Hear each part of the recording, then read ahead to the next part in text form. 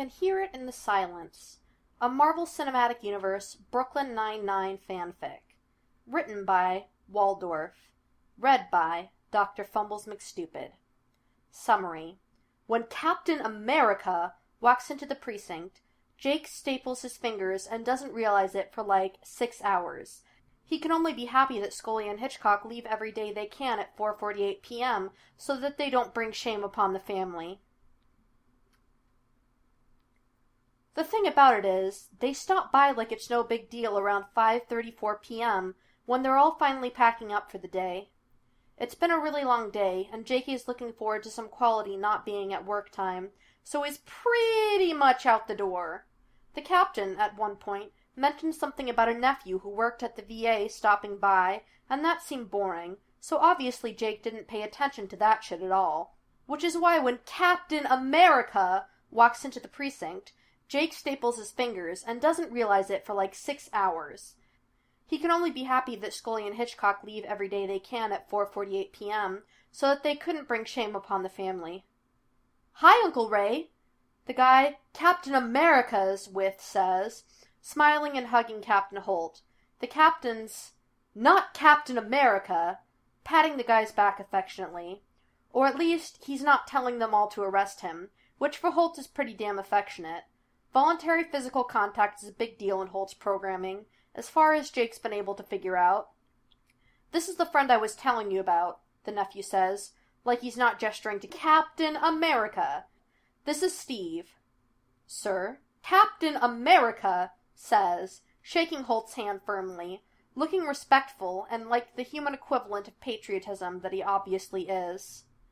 "I bet he tastes like apple pie," Charles breathes, and they all look over at him, but he's just staring rapturously at Captain America. He is also probably 100% correct. "Jesus, Charles," Jake hisses, "have a little dignity." He leans over to Amy. "I bet he does, though. I bet he tastes like apple pie." "I'm gonna find out," she says, chin set in determination. "You're... seriously?" he asks, momentarily distracted from his objections because he's picturing it now. And he could be okay with this. This could be seriously hot. Obviously not in a... She glares at him like he put those words in her mouth, which he most certainly did not. Also, she's blushing, which means she means it 500%. I'm going to show him around, though. Get some tips. I bet he has really great stories. "Ha ha ha ha ha ha ha ha ha," Jake says. "No." "Why not? I'm the obvious choice to be the friendly face of our office. I'm up on you on cases closed." She taps her finger annoyingly on their chart, where under her name there are, in fact, 2 more closed cases than under Jake's name. "Yeah," Jake agrees. "For now, I have..." He breaks off because he's noticed something. Because he's an eagle-eyed detective. Eagles! So patriotic! He and Captain America are so destined to be BFFs. Rosa and Holt's nephew are eye-fucking, while Holt and Captain America have some conversation that Jake is too distracted even to pay attention to, because this is great. Jake has the greatest of plans. This plan will put all other plans to shame. This plan will be the god of all plans that have been and ever will be. Jake will go down in history for this plan. The plan is, help Rosa bag Holt's nephew, then become Captain America's new best friend. Given the way Rosa is eyeing the nephew right now, it's like she thinks he probably would look really good sprawled across what Jake assumes are black sheets in a California king-size bed. Obviously, this means his plan has a 1,000,000% chance of success.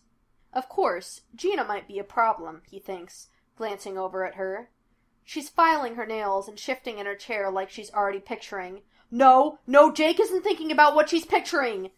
Ugh, no. But yeah, no, she's gonna be a problem. Amy and Charles are doing that freaky twin thing they sometimes do when they're both so overwhelmed and awestruck that they just stand up at their desk, staring rapturously up at, well, whatever. Usually it's Holt with Amy, but a couple times it's been a judge. And the time the FBI showed up doesn't bear mentioning. Jake was washing the kiss ass off of him for a week. That shit gets everywhere. Captain America! glances around after being introduced to Captain Holt. He shakes his hand and thanks him for his service, and Jake wonders if he's always so serious. Jake bets he can cut loose, though. Jake is going to find out. Terry is glaring at them all with the "don't embarrass me" eyes, which is ludicrous. How could anyone embarrass themselves in front of Captain America? Captain Holt introduces them to everyone.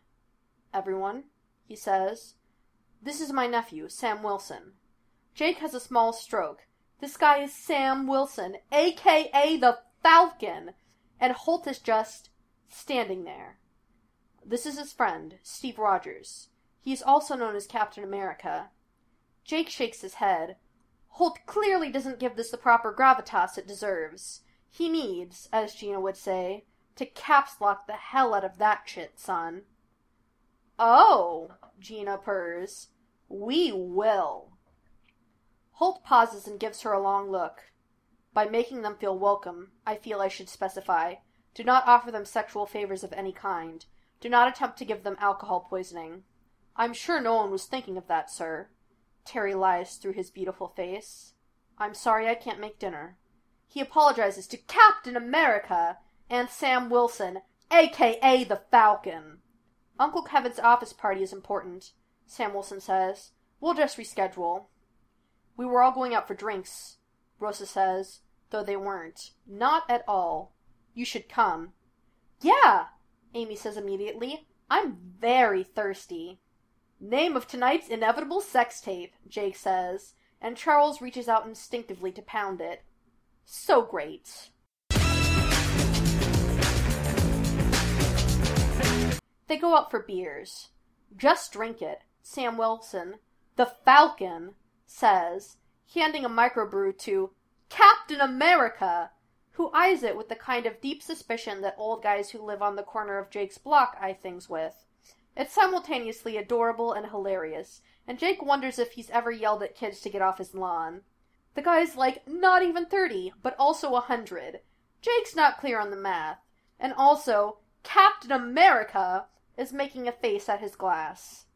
"Beer is better now," Sam argues, rolling his eyes and letting Rosa pull him closer. He's practically in her lap.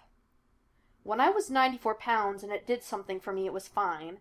Captain America argues back. "Now it tastes like piss and what? Blueberries? And it doesn't do anything." He sighs the sigh of a man deprived of the ability to get wasted, and Jake wants to cry for him, because that seems like just insult to injury. "There were eagles in that sigh," Gina murmurs, reverential, giving her little stirrer thing a blowjob. It's so gross. He's always like this. Sam Wilson, a.k.a. the Falcon, tells Rosa, who smiles. "You're a good friend," she says, and Sam Wilson looks like nobody has ever spoken such truth, which is ridiculous, because he's friends with Captain America. Jake is going to be a way better friend. "So, aliens," Amy says, voice high and tight, and she makes that face like she regrets everything, but Jake is wildly grateful, because if she didn't say it, he was going to, and he can't look like a total loser in front of Captain America. "Apparently real." "Captain America," agrees Riley. "Must have seemed, like, just really weird," Boyle says in that tone of voice he uses when he's trying to be smooth, nodding and beaming. Captain America smiles at him, because Charles means so well, and Captain America is obviously a good guy. Obviously. But also, just nice, like a stand-up guy. Polite. "Well, I joined the army, grew a foot and a half, and put on 200 pounds, fought a guy who could peel his face off, and woke up in the future, so..." Captain America shrugs one of his beautiful, beautiful shoulders. Aliens seemed inevitable when you think about it. "Red Skull was really a Red Skull?" Rosa asks, and Captain America looks at her. Jake wants to tell him that that's just Rosa's face. She's not being mean. She was wearing lipstick earlier, Jake thinks, and then realizes that Sam Wilson's lips are a very pretty shade of coral pink. "Yeah, Captain America," says. "I think the guy who wrote that first set of comics saw him." And that has to be weird, right? To be a comic book hero? There's a Smithsonian exhibit dozens of movies, 2 TV shows, and a comic series that's lasted since 1944, and that has to be weird, to wake up and have a couple of years of your life immortalized. I'm sorry, Jake says, because this is getting maudlin, and he can't have that. He is sitting with Captain America and the Falcon, and they are going to have a great time, so help him God. Did you say you can't get drunk? Not off this. Captain America says, glaring at the beer like it's offended him. Charles, the black card, please.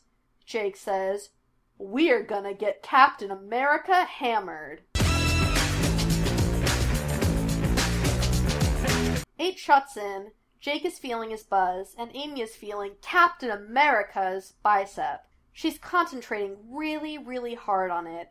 Gina is not having shots, because she said something horrible about wanting to remember everything when she rides Captain America's face, and Jake wanted to burn everything. Charles went 3 shots in with them, and is now passed out, snoring softly. Jake smiles fondly at him, because it's been an exciting day, and those tend to wear Charles out. It's just, Amy breathes. How? I work out.